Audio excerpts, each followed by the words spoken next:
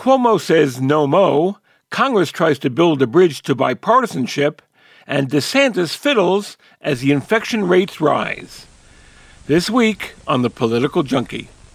You like Ike, I like Ike, everybody likes Ike for president. Add like to you, add me to me, I don't care how you quote it. Come on and vote for Kennedy, and we'll come out on top. Vote for Richard Nixon and Henry Cabot Lodge, 'cause they're the ones to lead the USA. Thanks for joining us, and welcome to episode 371 of The Political Junkie. I'm Ken Rudin. I often receive a bunch of emails asking, basically, how can I call myself nonpartisan if I'm always ragging on Republicans? To me, the answer is simple and obvious. At the risk of sounding like a broken record here, the GOP has regrettably become part and parcel of an ongoing effort to discredit the election results of 2020, continuing to back a man who shows no interest in the truth, let alone democracy. If you don't see what happened on January 6th as an attempted coup, then there's no reason for you to continue to listen. Look no further than the hearings held by the House Select Committee to try and get to the bottom of what happened on January 6th and who was responsible. Listen to the 4 officers who were beaten by the pro-Trump mob. Listen to one of the 2 Republicans on the panel, the very conservative Liz Cheney of Wyoming, who did not hide her disgust. If those responsible are not held accountable, and if Congress does not act responsibly, this will remain a cancer on our constitutional republic, undermining the peaceful transfer of power at the heart of our democratic system. We will face the threat of more violence in the months to come and another January 6th every 4 years. I have been a conservative Republican since 1984, when I first voted for Ronald Reagan. I've disagreed sharply on policy and politics with almost every Democratic member of this committee. But in the end, we are one nation under God. And what was the GOP response?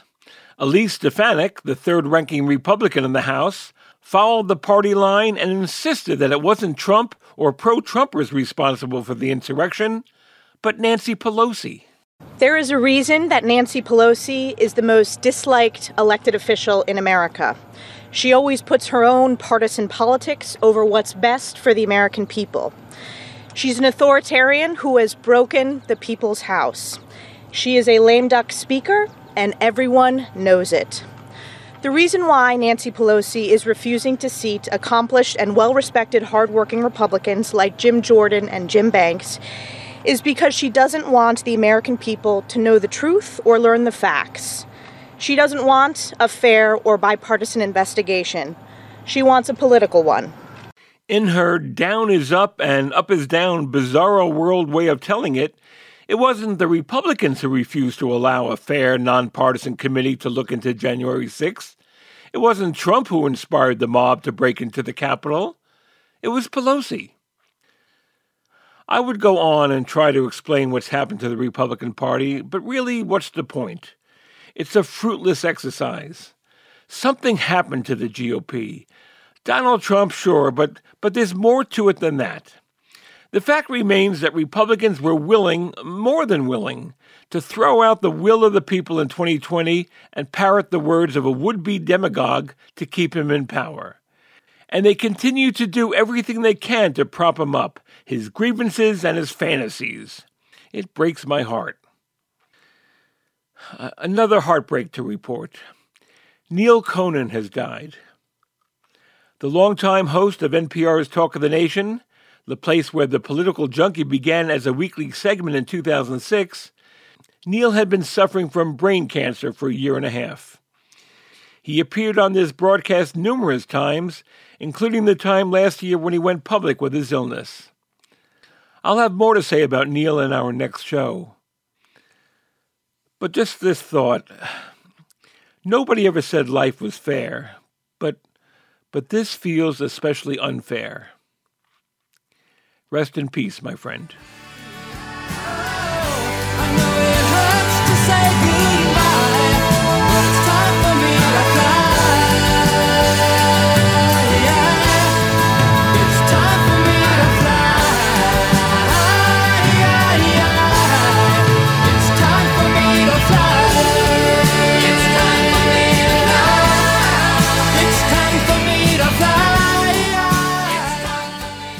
On Tuesday, the inevitable became reality. New York Governor Andrew Cuomo announced his decision to resign, effective in 14 days.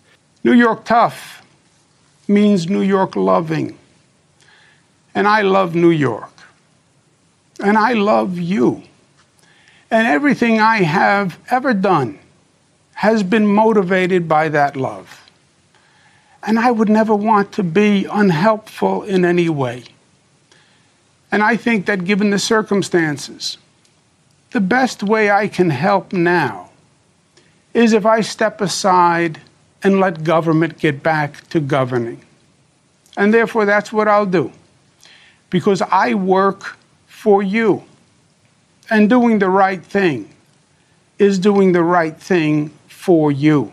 Cuomo had been under fire since last week when State Attorney General Letitia James, a fellow Democrat, issued a scathing report that found the governor had sexually harassed 11 women, including current and former government workers. The report came after a 5-month investigation that also showed Cuomo and his staff engaging in retaliation against women who filed complaints. Once his resignation is final, he will be succeeded by Kathy Hochul, currently the lieutenant governor, who will become New York's first female governor. Chris Churchill is a reporter with the Albany Times-Union and has been covering the story from day one. Chris, it's great having you back on The Political Junkie. Glad to be here. What a remarkable turn of events. Not only because Andrew Cuomo insisted from the beginning that he would never resign, but the fact that he did it. Well, I never thought he would do it. I thought he would. I said in a column that was published the day he resigned that I thought he would fight until the bitter end. It just that's for better or for worse, and I think largely for worse. That's his character has always been to punch and to fight and to attack, and I never saw him essentially giving up. Well, you're absolutely right. From day one, he's been insisting that he would not resign. Let me play a little bit of his video response to last week's report. Today, we are living in a superheated, if not toxic, political environment. That shouldn't be lost on anyone. Politics and bias are interwoven throughout every aspect of this situation. And for those who are using this moment to score political points or seek publicity or personal gain, I say they actually discredit the legitimate sexual harassment victims that the law was designed to protect. Chris, I know he said over and over again that he wouldn't quit, but I don't know if he really believed what he was saying, except ultimately he really didn't have much choice, did he? I mean, considering that all the top Democrats in the state told him it was time to go. Yeah, I do think he had run out of paths that were viable for staying in office.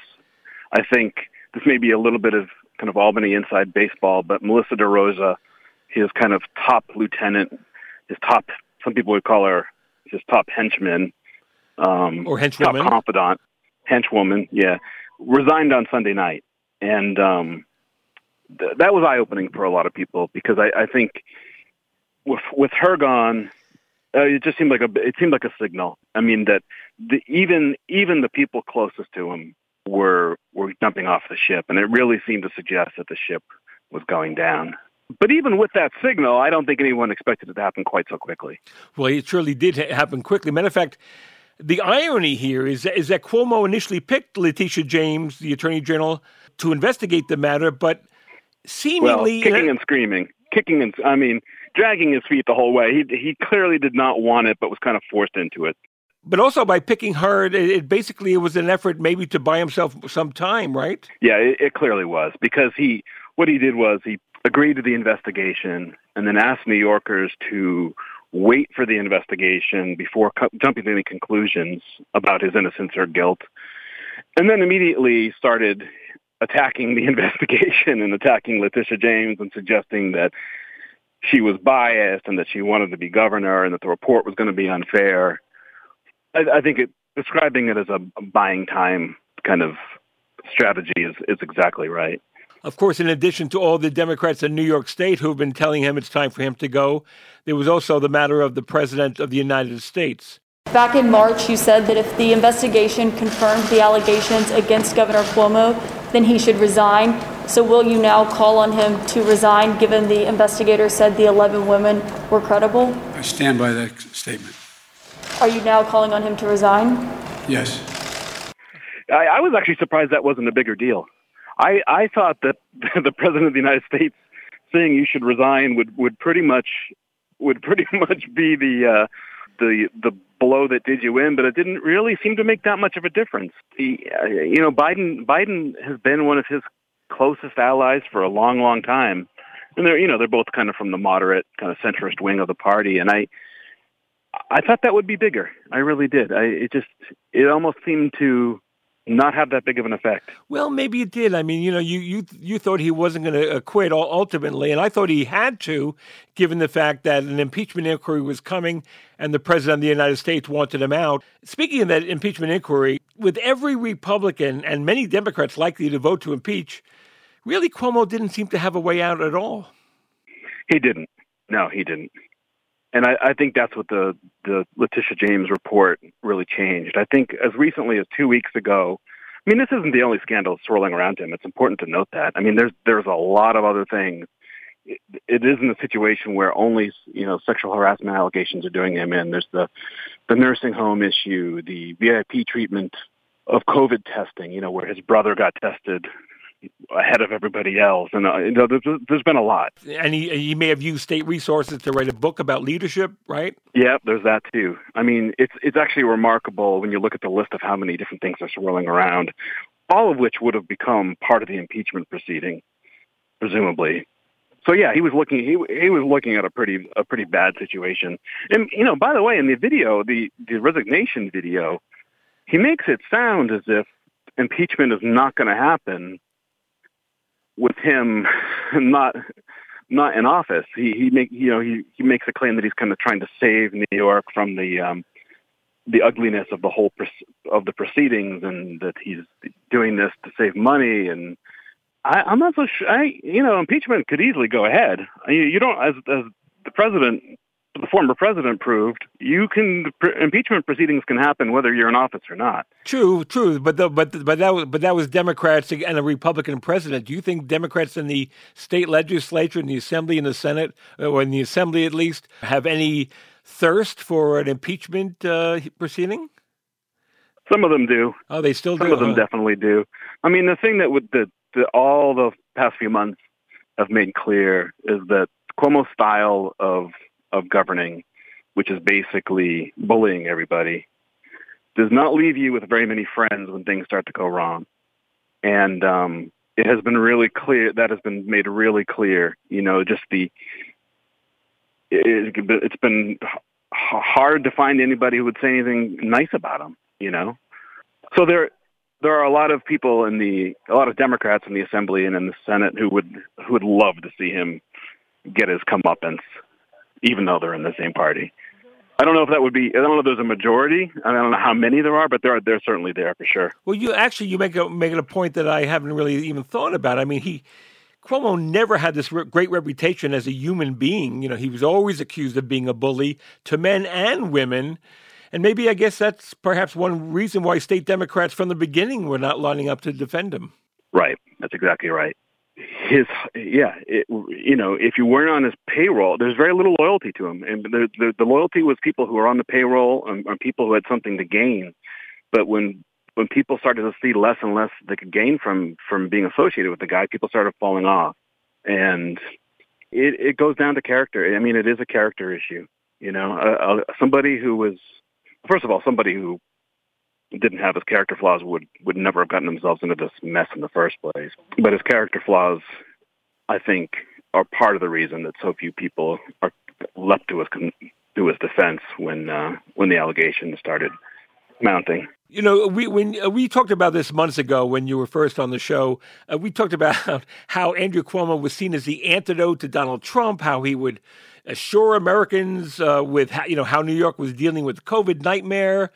Some Democrats were even saying that forget Biden, forget Bernie, Cuomo should be running for president. He was a national hero.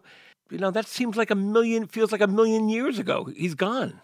Yeah, it is amazing how fast it all turned around. It really is. I mean, when you look at the heights, the national popularity he had, I guess a year ago, right? Yep. I mean, it was, and to see it all collapse so quickly. Of course, for those of us who have been in Albany for a long time, the way that he rose at that moment was also just as remarkable. I mean, he was not a well-liked governor before COVID came. You know, he was somebody that people kind of tolerated. He had a lot of, like I just said, a lot of people put up with him. He was not loved. His leadership style was about power and manipulating power and bullying people. So when COVID came and he became this kind of national sensation, it was startling to Albany, I think.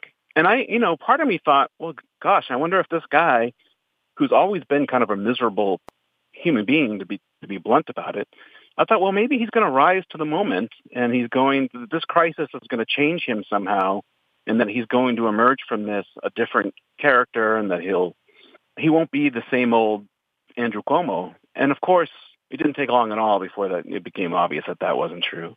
You know, and if anything, all the adulation and all the praise perhaps went to his head and made him an even worse version of himself.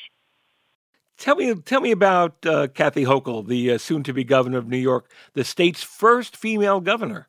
I don't know that much, to be honest, don't know that much about her. I mean, she's been a very good lieutenant governor in the sense that she's been willing to do all the things, go all the ribbon cuttings and do the things that the governor didn't really want to do. You know, she hasn't been a big personality in state politics or anything of the sort. From everything that you hear, though, she is temperamentally 180 degrees different than Andrew Cuomo. You know, she's not the vindictive, bully, nasty person that he so often is. And I think that'll be really refreshing. I think New York needs to get away from the kind of New York City hard-knuckled type A personality politics that have kind of dominated the state and are probably responsible for so many politicians, so many of the scandals that we've seen over the last, just decade or 2 decades, from Eliot Spitzer to Schneiderman to Cuomo. You know, it's just been one after another, and a lot of the scandals seem to be born of arrogance and hubris and kind of these New York. I don't want to feel like I'm bashing New York City, but a certain kind of personality that emerges from the politics there. You do know I was born and raised in the Bronx, don't you? Yeah, I'm just saying. I'm just saying. It's nothing against people from New York City. It's the politics of New York City that I'm describing more than anything. You know, there's just Kathy Hochul is from Western New York. It's kind of a Midwestern point of view that she brings, and kind of a Midwestern personality. I think that'll be a healthy thing. Whether she'll be able to win re-election coming from Western New York is an entirely different matter. Well, even before we get to re-election, what about renomination? Do you think she has a clear sailing to the Democratic nomination? Is Letitia James looking at it? What do you think? Yeah, I think she could. I mean, obviously it depends on how she does. You know, if she's an effective governor and a good governor and, can kind of lasso this unruly legislature, which was one of Cuomo's abilities, right? I mean, he was able to drive down the worst impulses of the state assembly. And we'll see if Kathy Hochul can do that. If she can, though, and if she's effective, I think she could get the nomination. You do hear people say that nobody from Western New York could ever be the Democratic nominee because you need so many votes from the city and from downstate. But I'm not sure. I mean, I think the fact that she's the state's first female governor will go a long way. And I do think a lot of New Yorkers will view her personality as kind of a breath of fresh air. At least that's my hope. You know, I'm not in the business of endorsing anybody or rooting for any politician, but I do think that there's something to be said for a different personality type, especially coming after Andrew Cuomo. Right. And if she does well, I don't know how somebody like Letitia James, it'll be hard to challenge her, I think. And by the way, there's another guy out there named Andrew Cuomo who might just think, we'll see what the voters think of me. Wait, expand on that. What do you mean by that? Well, if Kathy Hochul does poorly, I can see Andrew Cuomo running again if he's not impeached and convicted. I don't think it's beyond the realm of possibility. I don't know how well he would do, but he's still got $30 million sitting there in his campaign war chest. I mean, I don't know. I'm not sure that he's gone and buried just yet. There may be a second life. I don't know if you realize this, but that means you'll have to come back on the Political Junkie. Well, that would be all right. That'd be all right. Chris Churchill is a political reporter with the Albany Times-Union. Both Chris and the newspaper have been on top of the Cuomo story from the outset. Chris, it was great having you on the program. Thank you for having me. Andrew Cuomo's actions, if true, were despicable and warranted his removal from office. His resignation was predictable and inevitable. But also predictable and inevitable were the comments by many Democrats in this Me Too era that amounted to, why is it always Democrats who resign because of sexual harassment, such as Cuomo or Al Franken? Why aren't Republicans held to the same standard, like Matt Gaetz or Madison Cawthorn, or especially Donald Trump, who's been accused of sexual harassment and worse by countless women? Melissa Deckman is a professor of public affairs at Washington College in Chestertown, Maryland. She's the author of Tea Party Women, Mama Grizzlies, Grassroots Activists, and the Changing Face of the American Right. She's also the co-author of Women and Politics, Path to Power and Political Influence. Melissa, it's wonderful having you back on the Political Junkie. I'm glad to be here. Thanks for having me, Ken. Well, thank you. I come from a school of thought that says sexual harassment is bad, whether it comes from a Democrat or a Republican or a man or a woman or a liberal or conservative.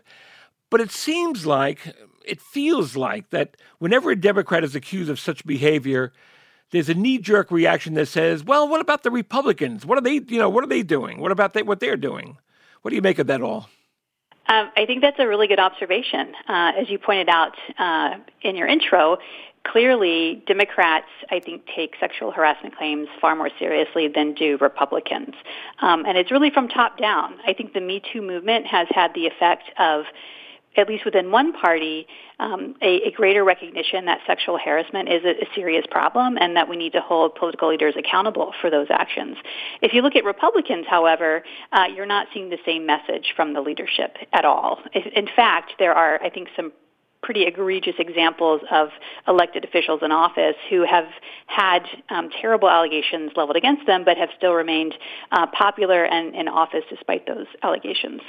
Well, you think of, of course, there's still an ongoing investigation into Matt Gaetz. There have been allegations made against Madison Cawthorn, the freshman Republican from North Carolina. And that no Republican is going to dare call out Donald Trump if they have any hope of remaining in office. It seems like the deck is stacked against equal treatment. Well, I think, part of the problem is the issue of salience. So I've done some research looking into attitudes about sexual harassment among Democrats, Republicans, and independents. And for Democrats, both women and men, sexual harassment is an issue that they find to be really disturbing. It bothers them a lot more than it bothers Republicans, frankly. And with Republicans, there is, I think, also this idea that a lot of women's stories are overblown, women are too sensitive, that essentially, even you kind of saw a little bit of this element with Cuomo's resignation speech that the goalposts have changed, right? That it's almost impossible to just kind of be a man in public life, right? Although he, of course, is a Democrat. But generally speaking, Republicans, I think, embrace that kind of idea. And so there's a backlash against the Me Too movement that a lot of Republicans, frankly, they've chafed against. And so their response is to say, well, those things really don't matter, or those women aren't believed, right? And so they tend to overlook that and focus on other elements of the leadership that they like, I guess. But it's interesting. Again, this goes to my point of hypocrisy, and I guess I could talk myself blue in the face by talking about hypocrisy. But, there was a speech the other day by Elise Stefanik, and I'm going to play a little bit. She's the Trump-fawning congresswoman from upstate New York, the third-ranking Republican in the House, and she really went after Andrew Cuomo. And make no mistake, every Albany Democrat needs to be held accountable for protecting this criminal. He needs to be arrested, he needs to be impeached, and we need to ensure Republicans save New York. Melissa, and yet nary a word of criticism about Donald Trump. what a shock that there's hypocrisy in American politics, right? So it's really just fascinating that for many political leaders, especially I think in the GOP, they call to task the hypocrisy of what Democrats do that's universally viewed, I think, as bad. I don't think anyone would say sexual harassment is a good thing, but I think that Republicans have always been more quick to sort of call into question or to sort of say that, to kind of call out that bad behavior on the other side. Because, of course, we're in a tribal situation when it comes to American politics these days.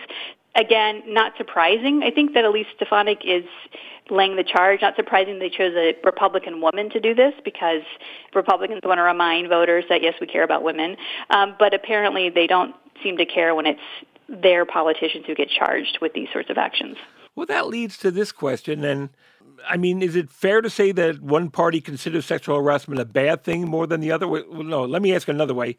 When Democrats talk about Republican hypocrisy on the issue, do you think Republicans feel bad about the charge? Do you think they even care? I think that Republican leaders essentially don't view sexual harassment as a salient issue.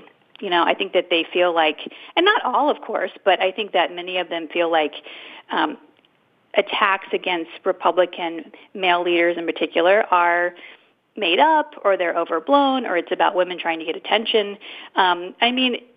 Or what will happen is in the case of Donald Trump apologizes for saying an egregious thing about grabbing women's private parts, you know, and they move on. Well, look, he apologized, so now we're fine, completely disregarding the other statements by the many women who've gone on record saying that Donald Trump has sexually harassed them, and even worse.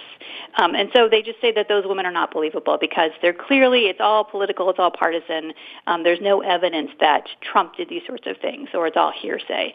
And so that becomes the defense for them. But it really boils down to the fact that Republicans view the issue differently, and this is clear in the national data, than do Democrats. Democrats, especially Democratic women, really care about this issue, whereas Republicans say, yeah, sexual harassment is bad, but they care a lot more about other things. So I think there's a tendency to overlook that sort of behavior. And so what do you say to Democrats who say, you know, yes, Cuomo needed to resign, but why is it always our side that pays the price? Well, I would look at it another way. I would say that this is actually a beneficial offshoot of the Me Too movement, right? That essentially we now take these claims very seriously. And I think the Democratic Party is being, I think, more consistently ethical with respect to taking this issue seriously, holding leaders accountable. So I think that's a positive thing. I'm not sure how the Republican Party gets to that point, you know, but I kind of view it as really something positive that came out of the Me Too movement, that we're willing to say, look, if you do this behavior in our party, we're not going to stand for it. And so we're going to take these women seriously. We're going to hold leaders accountable. So I think it's a positive sort of thing. And I know that many Democrats would feel frustrated that certain figures on the political right accused of these things and worse get away with these sorts of things. But at the same time, I think you have to look at sort of the benefit of the Me Too movement. Melissa Deckman is a professor of public affairs at Washington College, where her areas of expertise include religion, gender, and conservative political movements. Melissa, thank you so much for being on the show. My pleasure. But I'm a creep. I'm a winner. What the hell am I doing here?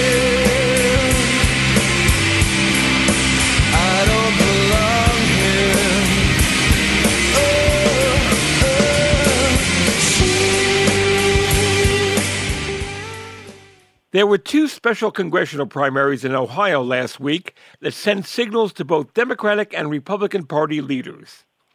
In the solidly Democrat 11th District, one that is mostly centered in Cleveland but extends to Akron, Shontel Brown, backed by the party establishment, defeated former state senator Nina Turner, a strong Bernie Sanders supporter who has been mostly disdainful of candidates such as Hillary Clinton and Joe Biden. Both candidates are African-American women. It was for the seat given up by Marcia Fudge, who left Congress to become Secretary of Housing and Urban Development in the Biden administration. And in the 15th District, In Columbus and its suburbs, the seat was given up by Republican Steve Stivers, who is now president and CEO of the Ohio Chamber of Commerce. GOP voters selected Mike Carey, a coal lobbyist in a large field of candidates. The real issue, perhaps the only issue in that contest, was that Donald Trump had endorsed Carey, and observers were waiting to see if that would make a difference, considering Trump got bad press a week before by endorsing the losing candidate in a Texas runoff. Jacob Rubashkin covered the two primaries from his perch at Inside Elections with Nathan Gonzalez, the nonpartisan campaign website. Jacob, welcome to the Political Junkie. Thanks for having me. Well, thank you for being here. And I think we can agree that the Democratic seat in Cleveland will remain Democratic, and the Republican seat in Columbus will stay in GOP hands. But the primaries were fascinating, and they sent messages to both parties. So let me start with the 11th district in Cleveland, the one that Marcia Fudge had vacated. This one showed that divisions we've been seeing since 2016, Hillary Clinton and the establishment versus Bernie Sanders and the insurgents. Before we go any further, tell me about the two candidates.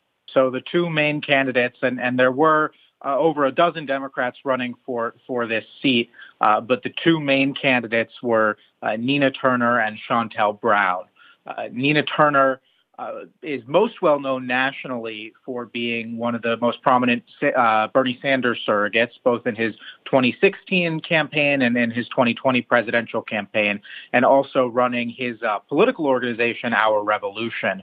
But before that, she was a Ohio state senator representing Cleveland in the state capitol. And before that, she served on the Cleveland City Council. So she has a long career in Cleveland politics before ascending to the national stage through her association with Bernie Sanders.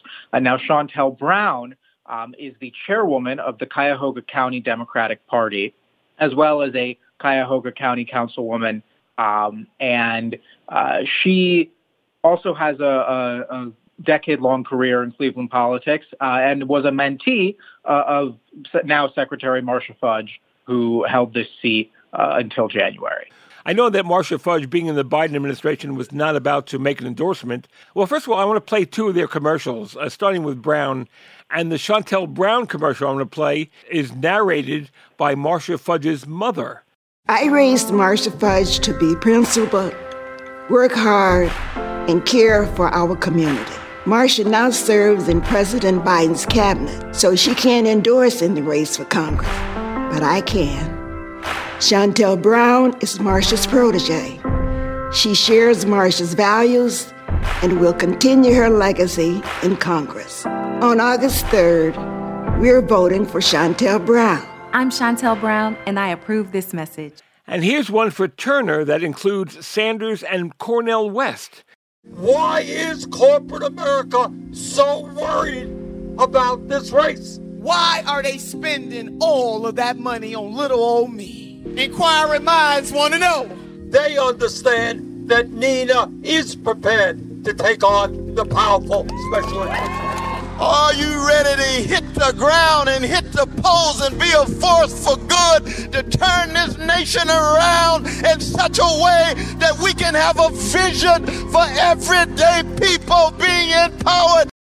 Jacob, the fact that so many big names were making endorsements and on both sides showed that this race had major significance, didn't it? That's absolutely correct. The national players from all sides of the Democratic Party political spectrum really took this race to be the latest iteration of intra-party conflict that has been going on really since the 2016 Democratic primary, in the presidential primary. And so to see kind of a whole host of big names, I think it was always expected that Nina Turner would bring in the star power simply because of that really strong relationship that she has with Senator Bernie Sanders and that wing of the party. But to me, the more interesting thing that we saw play out kind of over the 10 months, give or take, eight months that this campaign really was going, was the level of involvement on the side of Shontel Brown that she and her allies were able to muster to a degree that eventually took her from being a relatively unknown political figure compared to the very well-known Nina Turner to the next congresswoman from Ohio's 11th district. Well, you're right, exactly. I mean, not only was it Hillary Clinton who endorsed Shontel Brown, but so did South Carolina Congressman Jim Clyburn, of course.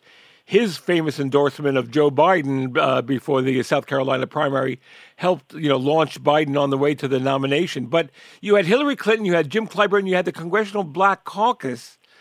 And basically, the fact that you had Hillary Clinton on one side, you had Bernie Sanders and Alexandria Ocasio-Cortez on the other side, it was more than just endorsements. It was a sense that maybe paying back for what happened, what Turner has been saying about the Democratic establishment ever since. That's exactly right. And I do think that it's worth noting the distinction perhaps between some of the more policy-oriented disputes that are running through the Democratic Party at the moment, things like Medicare for All and the Green New Deal.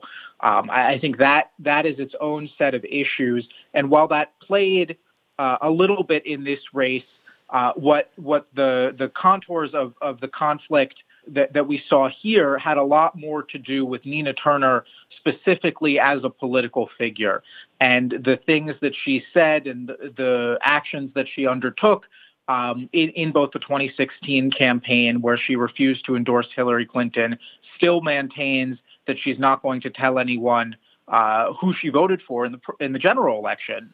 Wasn't she playing footsie with Jill Stein? Yeah, she had made some expressions of support for Stein through the course of the 2016 campaign. Obviously, when everyone thought that Hillary was going to win, but does not say who she voted for. Only says that she didn't. She was not a supporter of Hillary Clinton. And then in 2020, right, had that famous comment where she, compared voting to Joe Biden with a pretty obscene analogy that I'm not going to repeat here. And so I think that there was a tremendous amount of personal frustration and even distaste with Nina Turner, specifically from the political establishment, from people like Hillary Clinton and Jim Clyburn, and a lot of these people who we saw get involved in this race. And that had less to do with the fact that Nina Turner supported Medicare for All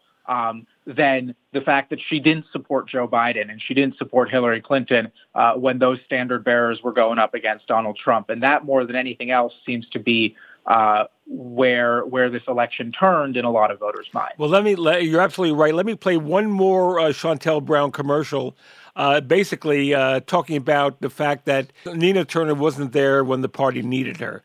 I'm Shontel Brown. Like many of you, I did everything to make sure Joe Biden beat Donald Trump.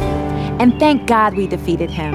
I'm running for Congress to work with President Biden and deliver for Northeast Ohio, with better jobs, affordable health care, and stopping gun violence. Some just want to attack Joe Biden and Kamala Harris. Frankly, I'm sick of it. I approve this message because we got rid of Trump.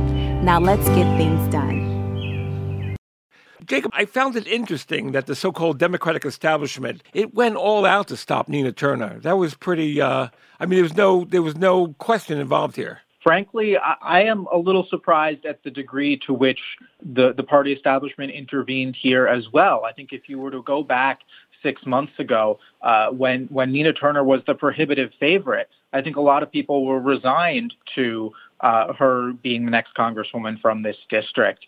And the level of involvement, both in terms of the star power and the financial muscle that came in behind Shontel Brown in those intervening months, was quite surprising. I think that one of the perhaps underrated aspects of all this is just how narrow the Democratic majority is in the House of Representatives at this moment. Nancy Pelosi can only lose, depending on the day, 3 to 4 votes off of anything that she wants to pass the House. And so the prospect of having someone like Nina Turner, who has shown a willingness to go against the party leadership, complicating those kinds of votes, where Shontel Brown was presenting herself as, someone who would always be voting pretty much with the Biden agenda and the leadership agenda, I think when you're sitting there counting votes, it helps kind of understand why the party establishment was so forceful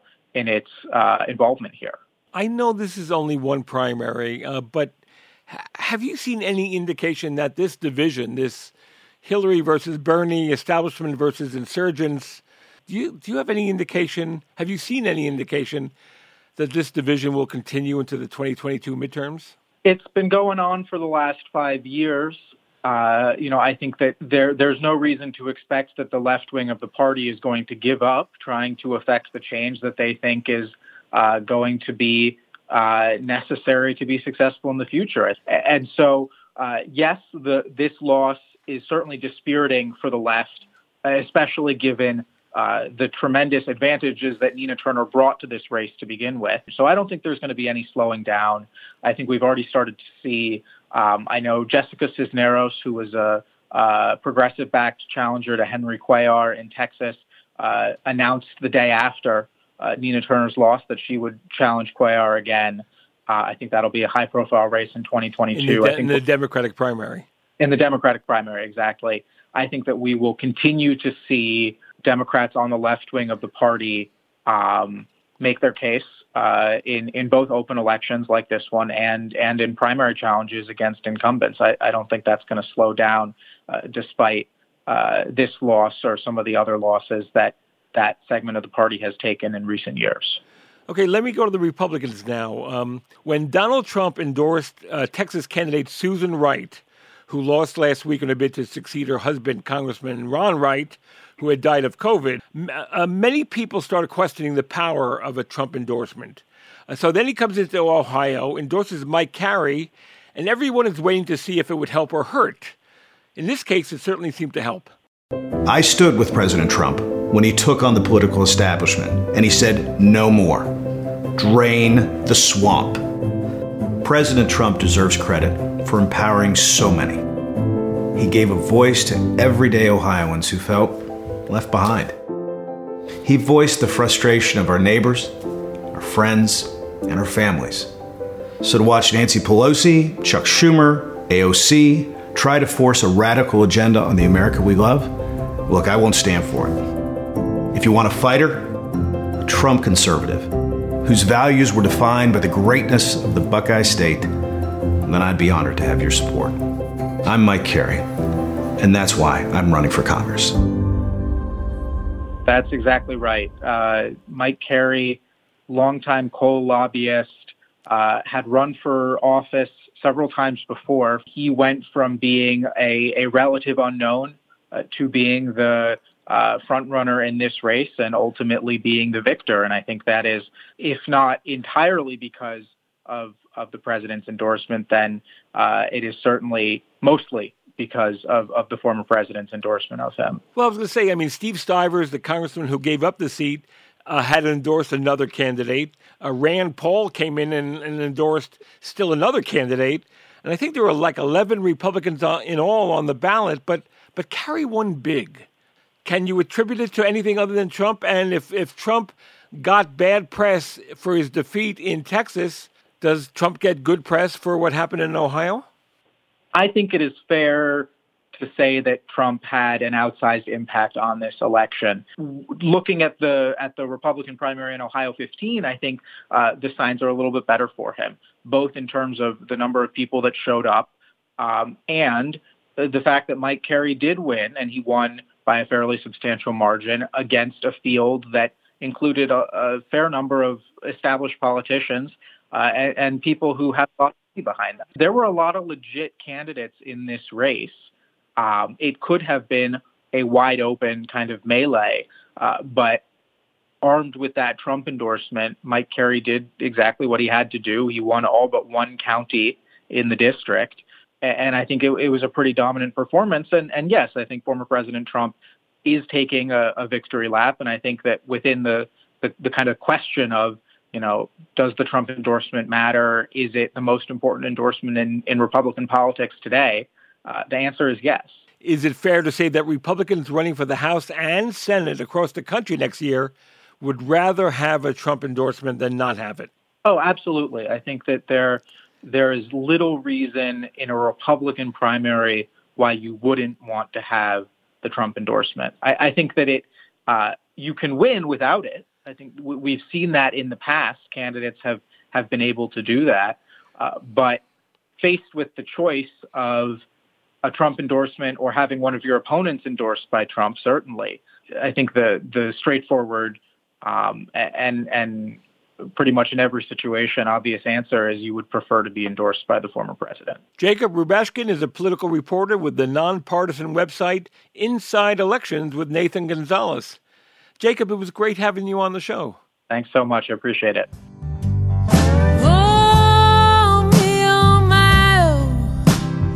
Look at Miss Ohio. She's running around with a rag top down. She says, I want to do right, but not right now. That's it for this week's show. Don't forget, you can always find my political blogs, trivia questions, and the Political Junkie store, all at krpoliticaljunkie.com. If you've got comments, questions, or complaints, or cash, send an email to ken@krpoliticaljunkie.com. You can also tweet me at Ken Rudin or shoot me a message on the show's Facebook page. And you can follow my button of the day on Instagram at The Political Junkie. Political Junkie is made possible thanks to the support of our listeners and donors. Your generous contributions are most appreciated. Keep them coming at krpoliticaljunkie.com/donate. I'm Ken Rudin. Thanks for listening. Please be safe. Our next show will celebrate the career of and my friendship with Neil Conan. I'll see you then.